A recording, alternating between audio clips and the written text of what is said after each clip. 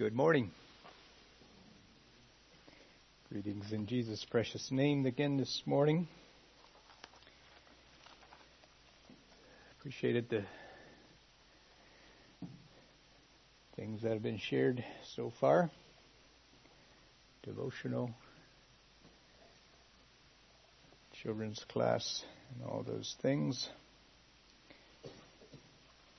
And for this morning's message, I invite you to turn again to the book of 1 John, where we'll continue some of our discussions of 1 John. You know, there's the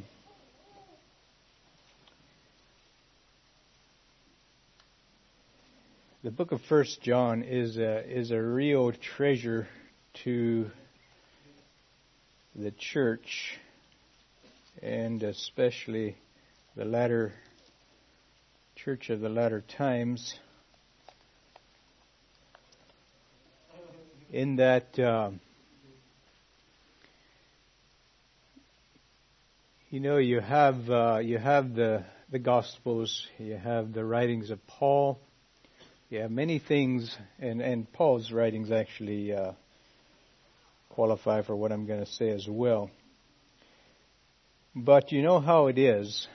You can take a given portion of Scripture. You can have 10 different individuals read that portion of Scripture, and those 10 different individuals can give 10 different interpretations to that Scripture. And like we said earlier, in an earlier message, John's an old man here. I'm forgetting all the timing, but I'm thinking that the church John was in his 90s. He was a shepherd of the New Testament church for, I'm thinking it was close to 50, 60 years, and in that time, there was quite a lot of diversity coming out on what the gospel actually is, how it's interpreted, and what does it mean. And so you have all these different voices. And then along comes the Apostle John and just clears the mud, and this is, in fact, what the gospel really is. It's basically what he's doing. And he's so definitive, so clear, and even probably, he is so definitive that it makes you wonder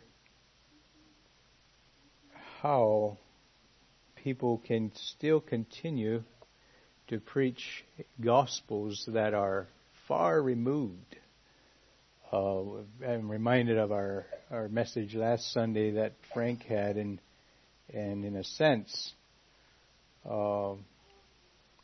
today's message comes right on the heels of that one, and I'm just saying kind of what he said in a different way, different words. So the book of 1 John is a real treasure in that it finally, if you got 100 different interpretations of what the gospel is, if you read the book of 1 John, you're going to sort out quite a few of those 100, and if you read it honestly. So today we are in 1 John chapter 2, and beginning in verse 3 through verse 6, and we will also pick up several other verses in the book, because his subject matter does, while he moves through, he repeats some of his subject matter a few times to a point. So today's title is Obedience, a Mark of a Disciple.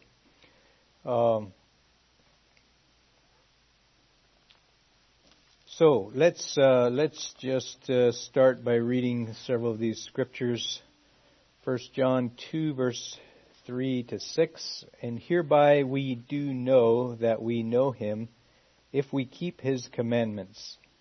He that saith, I know him, and keepeth not his commandments, is a liar, and the truth is not in him. But whoso keepeth his word, in him verily is the love of God perfected. Hereby know we that we are in him. He that abideth in him ought himself also so to walk, even as he walked. And then turning to chapter 3, verses 22 to 24.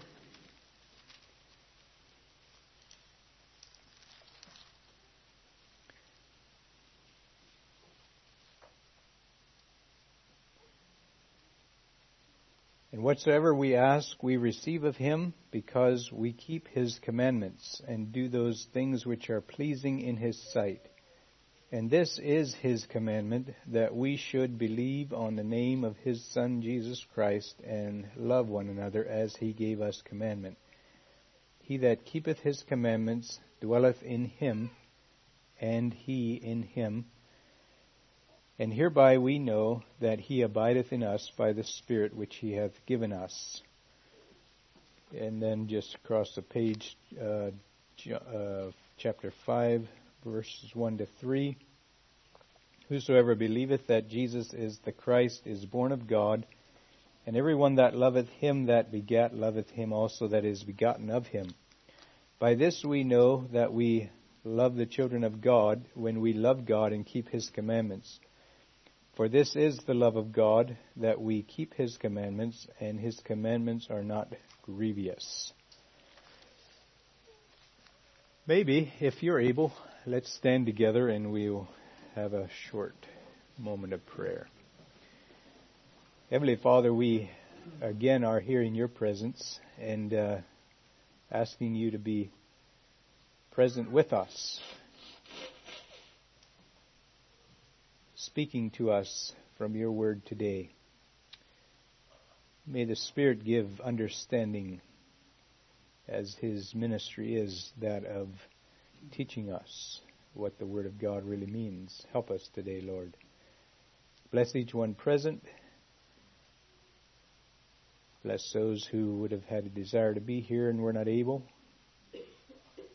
Meet all of our needs.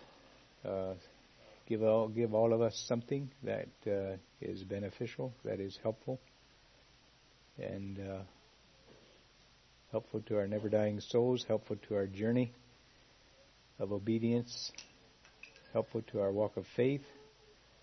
Lord, again, be with us and bless us, we pray in the name of Jesus. Amen. You may be seated. All right, obedience, a mark of a disciple. By these scriptures that we read, we discover that obedience is not really an optional subject, is it? I'm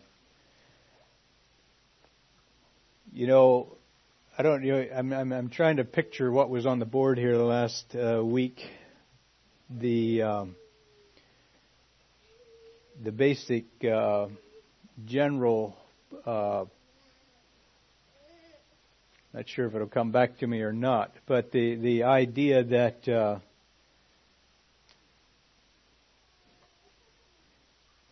you remember that triangle, that the one being that our sins are covered. The belief that our sins are covered, and when God looks on us, he sees not us as sinful beings, but the righteousness of Christ. And the other being that of where the Spirit of God actually works, and as a person yields themselves to God, the Spirit of God actually makes us holy. And the other kind of sees us as simply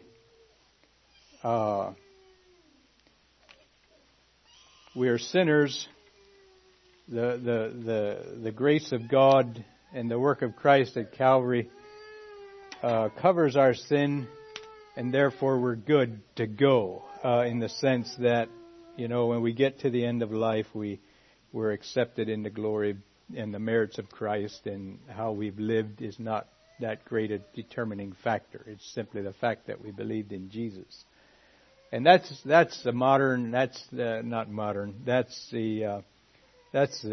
prominent concept of living for Christ. Just a belief, kind of carrying it in your back pocket, kind of doing life as however it flows out,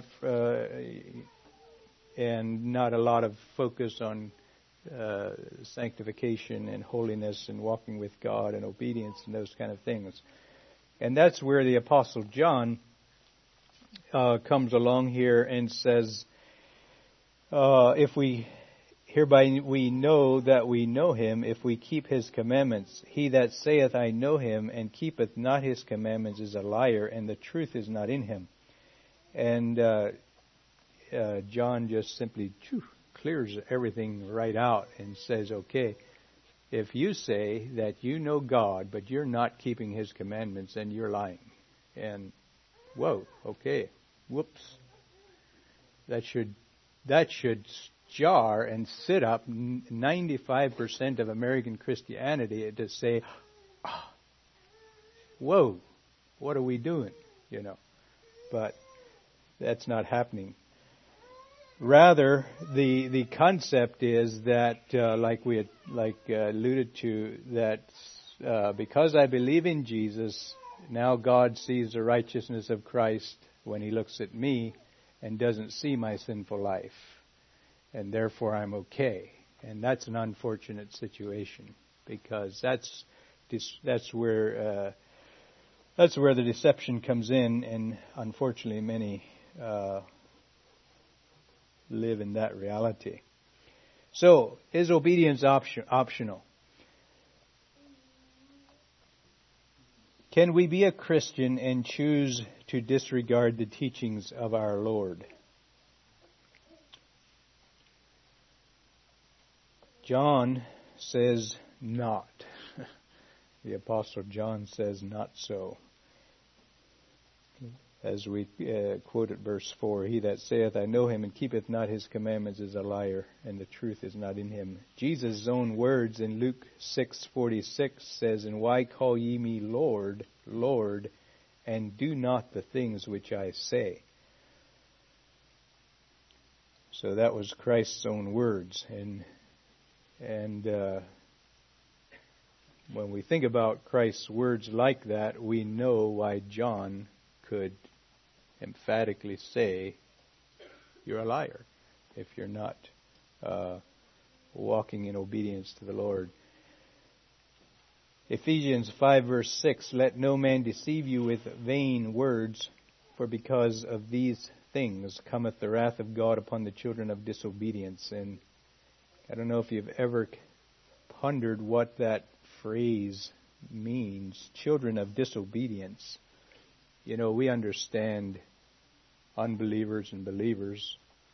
It's one camp and it's another. Here we're talking about, or the Scripture talks about children of disobedience. That's a sobering one. Who are they? We certainly don't want to be children of disobedience. And then the familiar scripture there in Matthew 7 in the Sermon on the Mount. Again, the words of Jesus.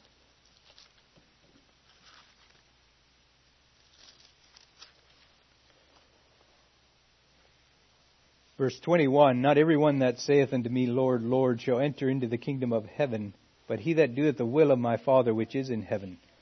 Many will say to me in that day, Lord, Lord, have we not prophesied in thy name cast out devils, in thy name done many wonderful works? And then will I profess unto them, I never knew you. Depart from me, ye that work iniquity. I'm going to stop there. Of course, that scripture, we may have referred to it further along in the message, the familiar one of the wise man and the foolish man building their house on the rock versus the sand. But the beginning of that verse, again, Jesus saying, not everyone that saith unto me, Lord, Lord, shall enter into the kingdom of heaven. Not everyone making a profession, but he that doeth the will of my Father which is in heaven. Obedience is not optional. Maybe we could ask the question, why is obedience so important? It's obviously not an option. It's not something we can choose whether we want to or not. When we look at some of these verses that we've been considering, we could maybe ask, well, why is it so important?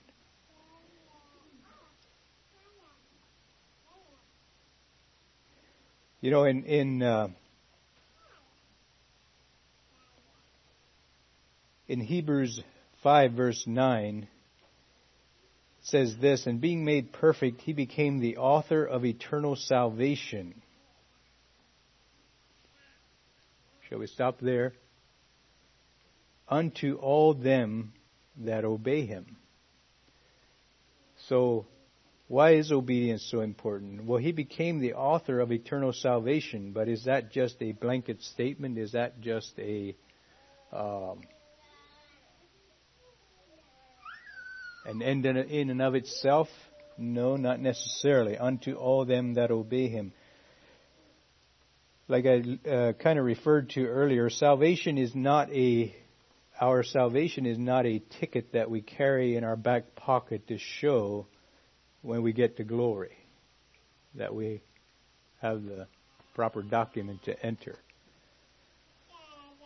Salvation is a relationship that is established with God, with Christ, when we repent of our selfish, sinful life and yield our will to His will, thus making Jesus Christ Lord of our lives.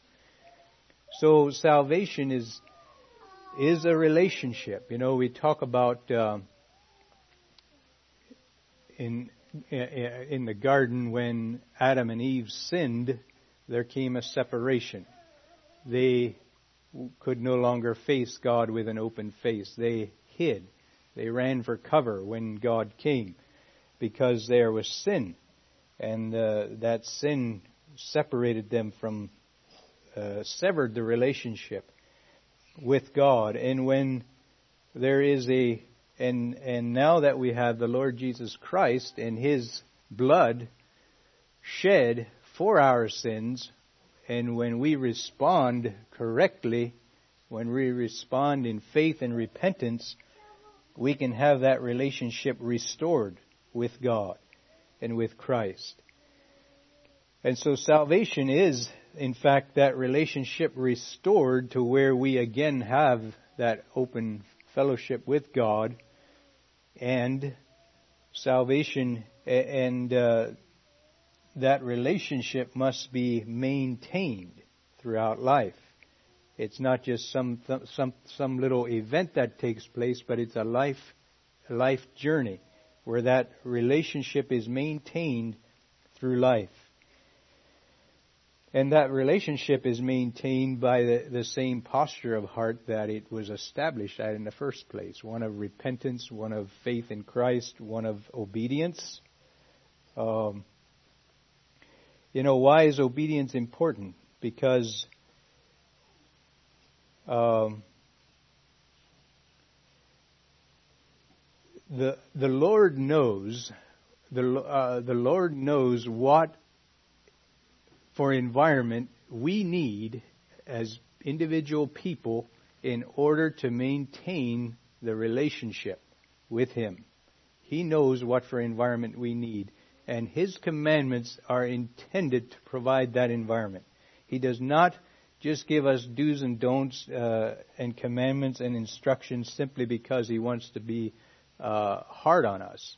He gives us specific direction because He knows what for environment we need in order to maintain the relationship with Him, which is, in essence, is our salvation as we've started and we walk through life with Him and cross the finish line being faithful in that relationship with Him. You know, we've heard the statement already, He is either Lord of all or not Lord at all. And that is a true statement. We can't yield or profess Christ to be Lord of our lives, or if we're not going to allow Him to be Lord of all of our life.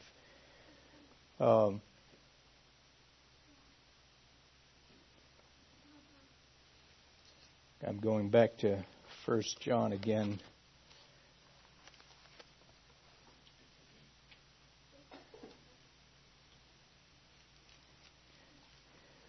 I just want to draw out verse 5 of chapter 2 of 1 John. We already read it, but it says this, "But whoso keepeth His word, in him verily is the love of God perfected." So why is obedience important? Whosoever keepeth His word, in him truly is the love of God perfected.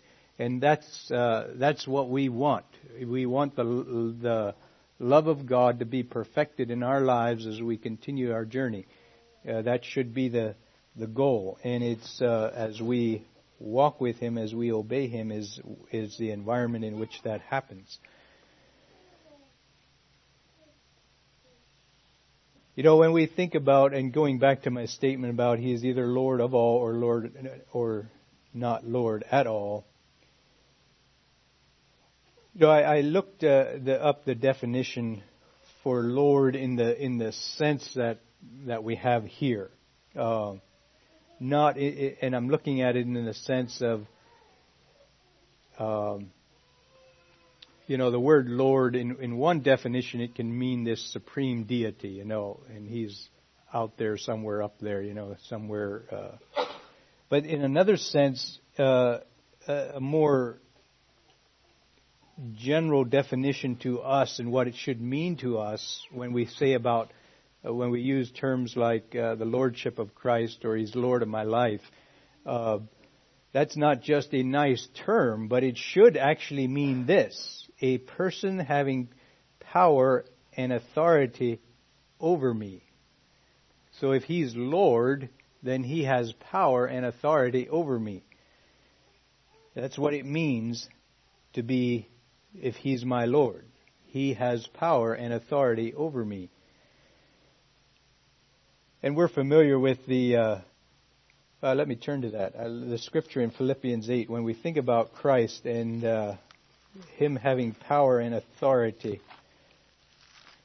In other words, does He have the right to ask us to obey Him? Does He have the right to say, if you love me, keep my commandments? Philippians 2, verse 8, and we'll read a number of verses here. As we think about this, the question, does Jesus in fact have that? Is He in fact in that place of authority over our lives, in a place of power and authority?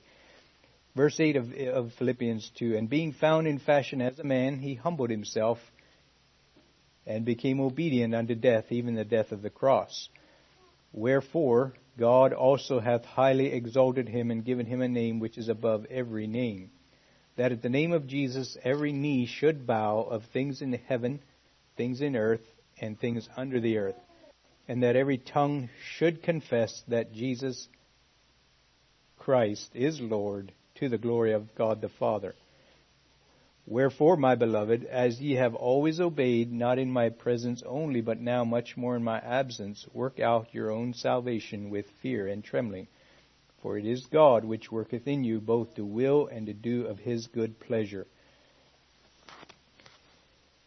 Do all things without murmuring and disputings, that ye may be blameless and harmless, the sons of God, without rebuke, in the midst of a crooked and perverse nation, among whom ye shine as lights in the world, holding forth the word of life, that I may rejoice in the day of Christ, that I have not run in vain, neither labored in vain. Okay, so kind of answering, going back to answer our question, does Jesus have that kind of authority? Is he the one who is all power and authority in my life if I claim that he's my Lord? I think this scripture makes it totally clear.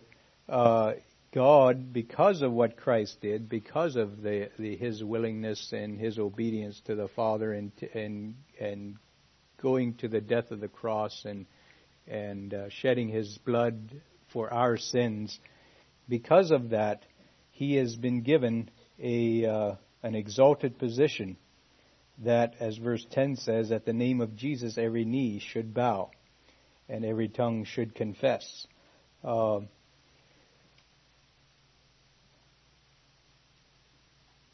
Basically, if we don't, there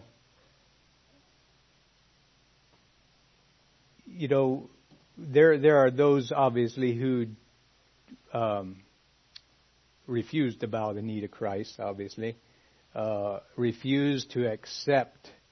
There may be some who don't know enough about him to bow the knee to Christ. That's a reality in our world. But there are those who do know and refuse to bow to his authority, refuse to give him that place of all authority in their lives.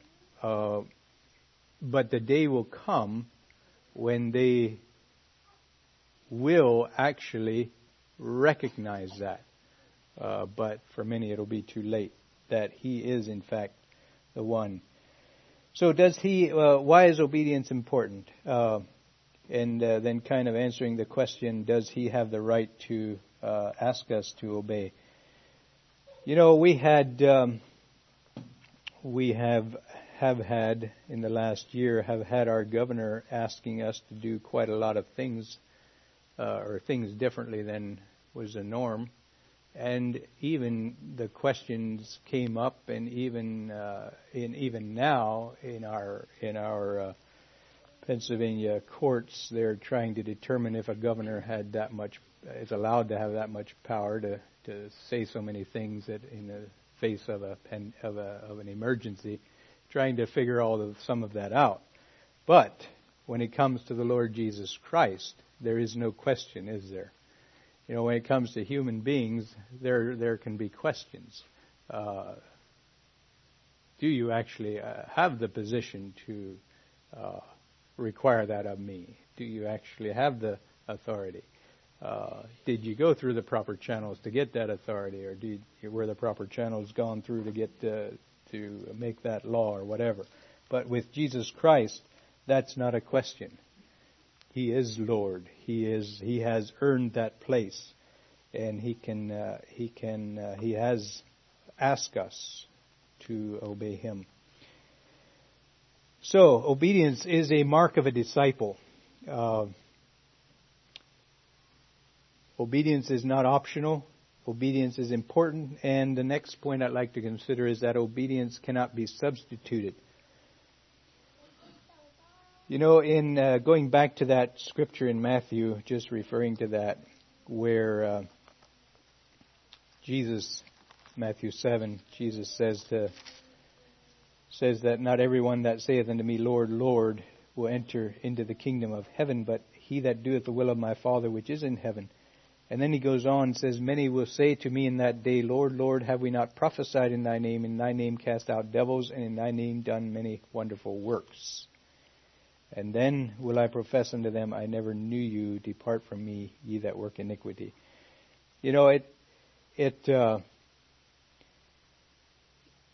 could spend a lot of time, and maybe we should at times spend more time trying to understand what actually did this group of people miss, that Jesus had to say to them, depart from me, ye that work iniquity. Or he said before that, he says, I never knew you. So all the things they were doing, they were obviously doing things in Jesus' name, according to the scripture. But those things that they were doing did not substitute for the will of God, for doing the will of God, as Jesus said there, but he that doeth the will of my Father. So we can't look at life and decide, okay, I really this area here is tough, and I just don't think I can handle doing that. But I'll do this, and that'll suffice. There's no substitute for obedience. We're all familiar with Samuel and Saul there in 1 Samuel 15:22 and 23. Saul had supposedly, Saul said he had obeyed the Lord in destroying the Amalekites and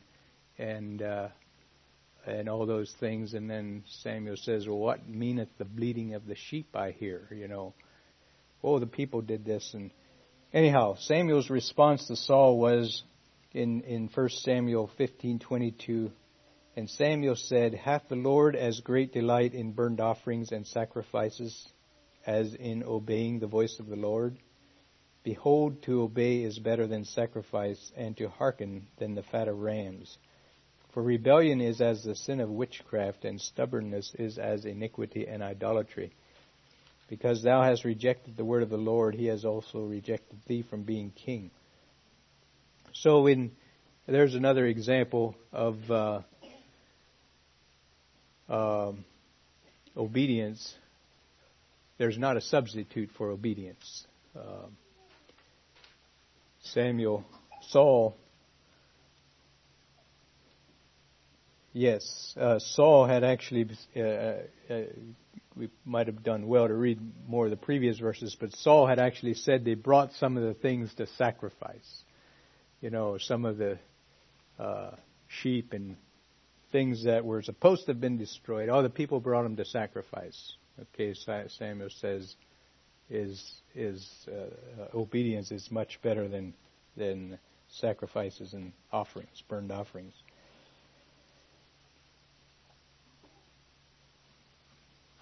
So as we go through life, that's something to keep in mind. To disobey in one area and hope to obey in another area to make up the difference is not an option in the Christian life.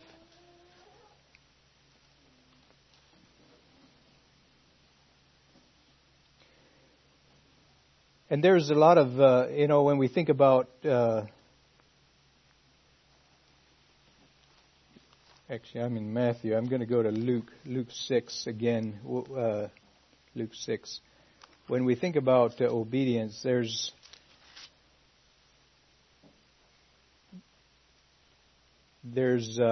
just thinking now of several points or several things to consider as it relates to the commandments of the Lord. In Luke 6:27, we have several specific instructions. Jesus says these words, "But I say unto you which hear, love your enemies, do good to them which hate you, bless them that curse you, and pray for them which despitefully use you. And unto him that smiteth thee on the one cheek, offer also the other, and him that taketh away thy cloak, forbid not to take thy coat also. Give to every man that asketh of thee, and to him that taketh away thy goods ask them not again. And as ye would that men should do to you, do ye also to them likewise. For if ye love them which love you, what thank have ye? For sinners also love those that love them. If ye do good to them which do good to you, what thank have ye? For sinners also do even the same. And if ye lend to them of whom ye hope to receive, what thank have ye? For sinners also lend to sinners to receive as much again.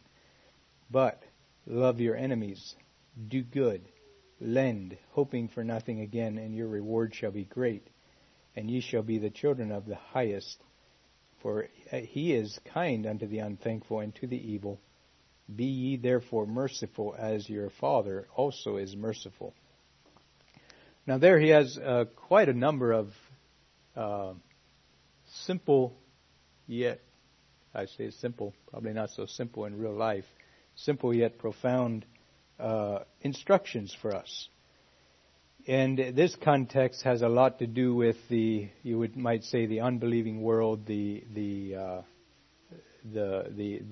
individual that might resist you, that individual that might hate you, might despise you for your faith, whatever.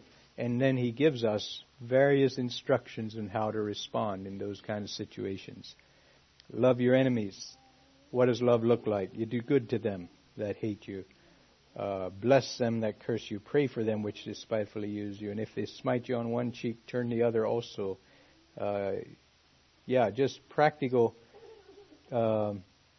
instructions on how to respond, how to live out your faith in that kind of an environment, that kind of situation. And then if we go to 1 Peter, we see more of a instruction on how to live and respond in the context of more of believers and brotherhood and such like. In 1 Peter chapter 1, verse 22, seeing ye have purified your souls in obeying the truth through the Spirit unto unfeigned love of the brethren, see that ye love one another with a pure heart fervently. Then if you jump down to chapter 2, verse 1, wherefore laying aside all malice and all guile and hypocrisies and envies and evil speakings, as newborn babes desire the sincere milk of the word, that ye may grow thereby. So there you have some instruction that is more focused on your friends, not your enemies. Your friends, your loved ones, those who you relate to, those who you're close to, those who you associate with, those who you do life with. And some practical instructions on how to work and relate in those kinds of situations. And these are just a couple of small ones. There's a lot of other scriptures we could read as well. In fact, if you go over to chapter 2, verse 13, we have instructions as it relates to those in governments, kings, governors. We have instruction further down as servants, and we obeying their masters. And we often tend to, because we're not in a master-slave relationship environment in our world and country, we tend to look at that from the standpoint of employment and giving honest work in our employment world. So,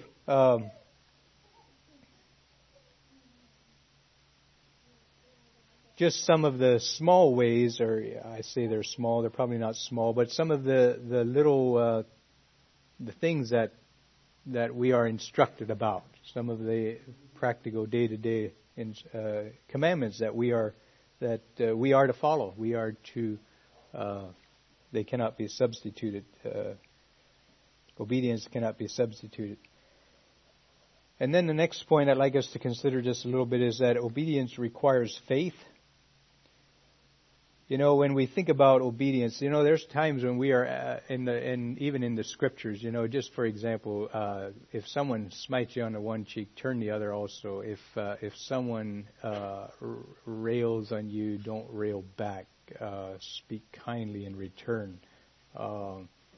If someone takes advantage of you and takes, you know, this or that, give them more. You know, those things, to do those kind of things actually requires faith, because many times many times you don't actually see any kind of result from that. Other than you are now short 2 coats instead of 1 coat, or you now have 2 sore cheeks. Many times you don't actually see an immediate result, but the Lord says, this is what you shall do. Okay? So if He says that's what we shall do, then that is what we will do. And so it requires faith. There's times when it might not make sense to obey in our practical mind of reasoning, but obedience is always the right thing. Just think about Abraham for a bit. He was asked to leave his home country, go to a foreign land, place where he had never been, settle his family there,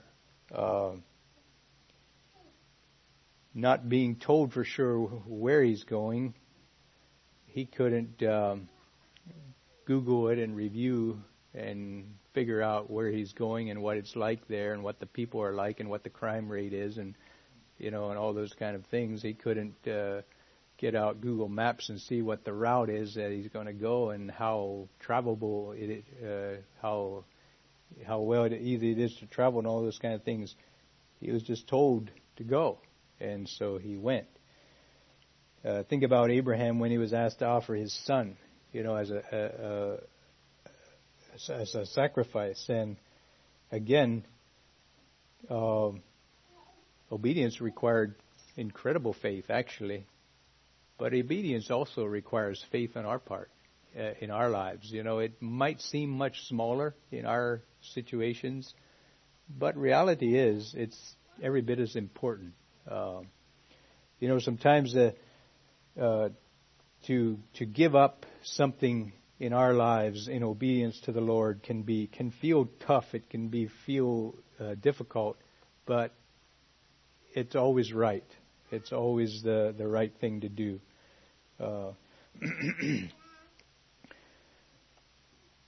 It requires faith.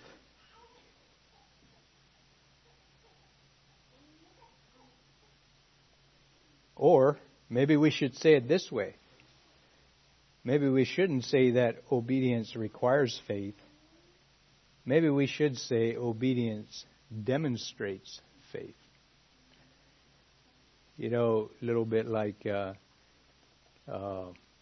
James, is it? Show me thy faith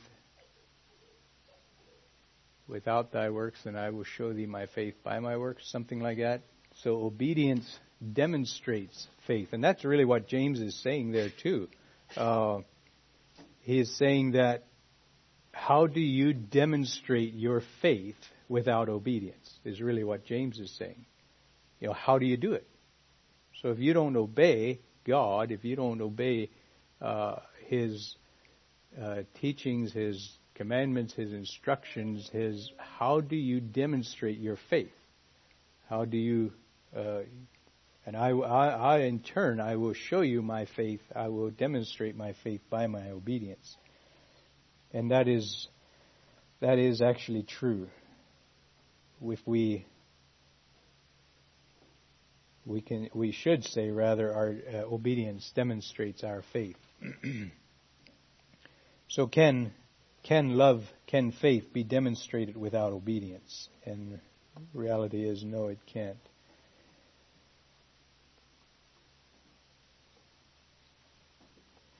And then back to 1 John. It's in chapter 5, verse 3.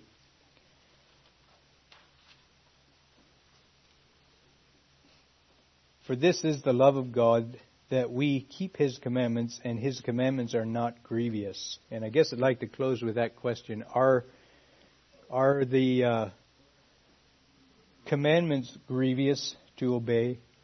Is it grievous to obey the Lord? There's a difference between I have to and I get to. You know, the Scripture, when it speaks of obedience, when our Lord speaks of obedience, when John the Apostle speaks of obedience, he's not speaking of a forced obedience where I have to. I have to do this, I have to do that, I have to. He's rather speaking of a joyful, willing obedience that counts it a privilege, actually, to obey. Counts it a privilege to be able to have the opportunity to obey. You know, when we understand what Christ has done for us, when we understand and we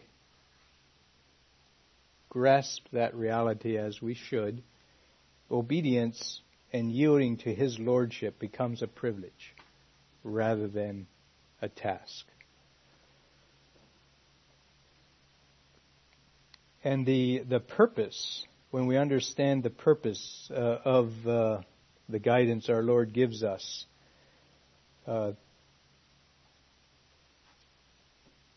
thinking about again the reference there about the wise man and the foolish man, it's given in Luke and also in Matthew, and that if we I'm going to turn to it.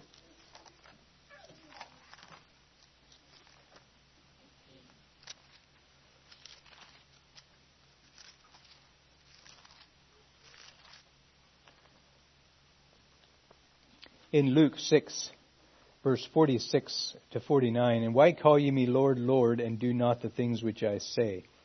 Whosoever cometh to me and heareth my sayings and doeth them, I will show you to whom he is like.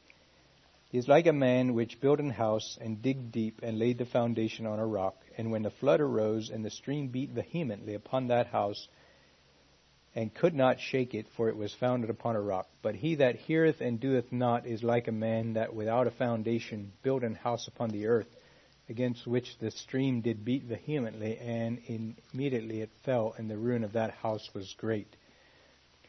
So when Jesus speaks of obedience, when He speaks of hearing His sayings and doing them, you know, I mentioned earlier about the maintenance of the relationship with God. Obedience, the things that our Lord instructs us about are for the purpose of maintaining that relationship with God. And the person who maintains that relationship, the house will stand. But the person who does not maintain the relationship, the house will crumble. And so obedience should be an opportunity, because it's intended for the maintenance of that relationship, that we cross the finish line well, that we cross the finish line with a healthy, vibrant relationship, and we don't need to hear those words, I never knew you, because we've been walking with God through life, and we know Him and He knows us. And that is His will. He's not, when Jesus says there in Matthew, I never knew you, it's not that He is making Himself distant to people because He doesn't want them. He's not. He's putting everything in here that we need to understand so that we can finish well, so that we can maintain the relationship that was established at conversion and maintain it through life and finish well. So it shouldn't be grievous, as it says there in 5 verse 3. His commandments are not grievous, because they are the maintenance of the relationship, and I trust we all want to finish well. So the purpose of the commandments is that not that our lives would be miserable, but that our lives would be blessed, and that we would be blessed for all eternity. So, obedience, a mark of a disciple. I say a mark.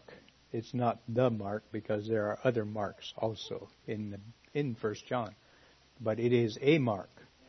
If you want to know if a person is a disciple of Jesus, or if you want to know if you are the disciple you should be, ask yourself, Are you obeying Him? Is He Lord of your life? Are you walking in His commandments? Let's kneel together if you're able, and we'll close with prayer. Heavenly Father, we come in Jesus' name again, closing this message. Thank you for this book of 1 John. Thank you for the apostle and his testimony of life that he had and how he passed on his wealth of understanding of the kingdom. Help us, Father, to in our day understand it and live in its reality, to adjust our lives according to your word, to be instructed from it, and to pursue it diligently, to seek to obey you in all areas of life. Father, again, ask a blessing on each one present. Thank you also for the freedom we have to gather. Pray for our governments that they would continue to allow us this freedom. And Lord, that we would not be careless about it, but seize the opportunities that are ours and live our lives for your glory and for your honor and in the fullest possible way. So bless us, Lord, to that end, and give us strength and grace to continue a faithful journey with you. Thank you again. In the precious name of Jesus we pray. Amen.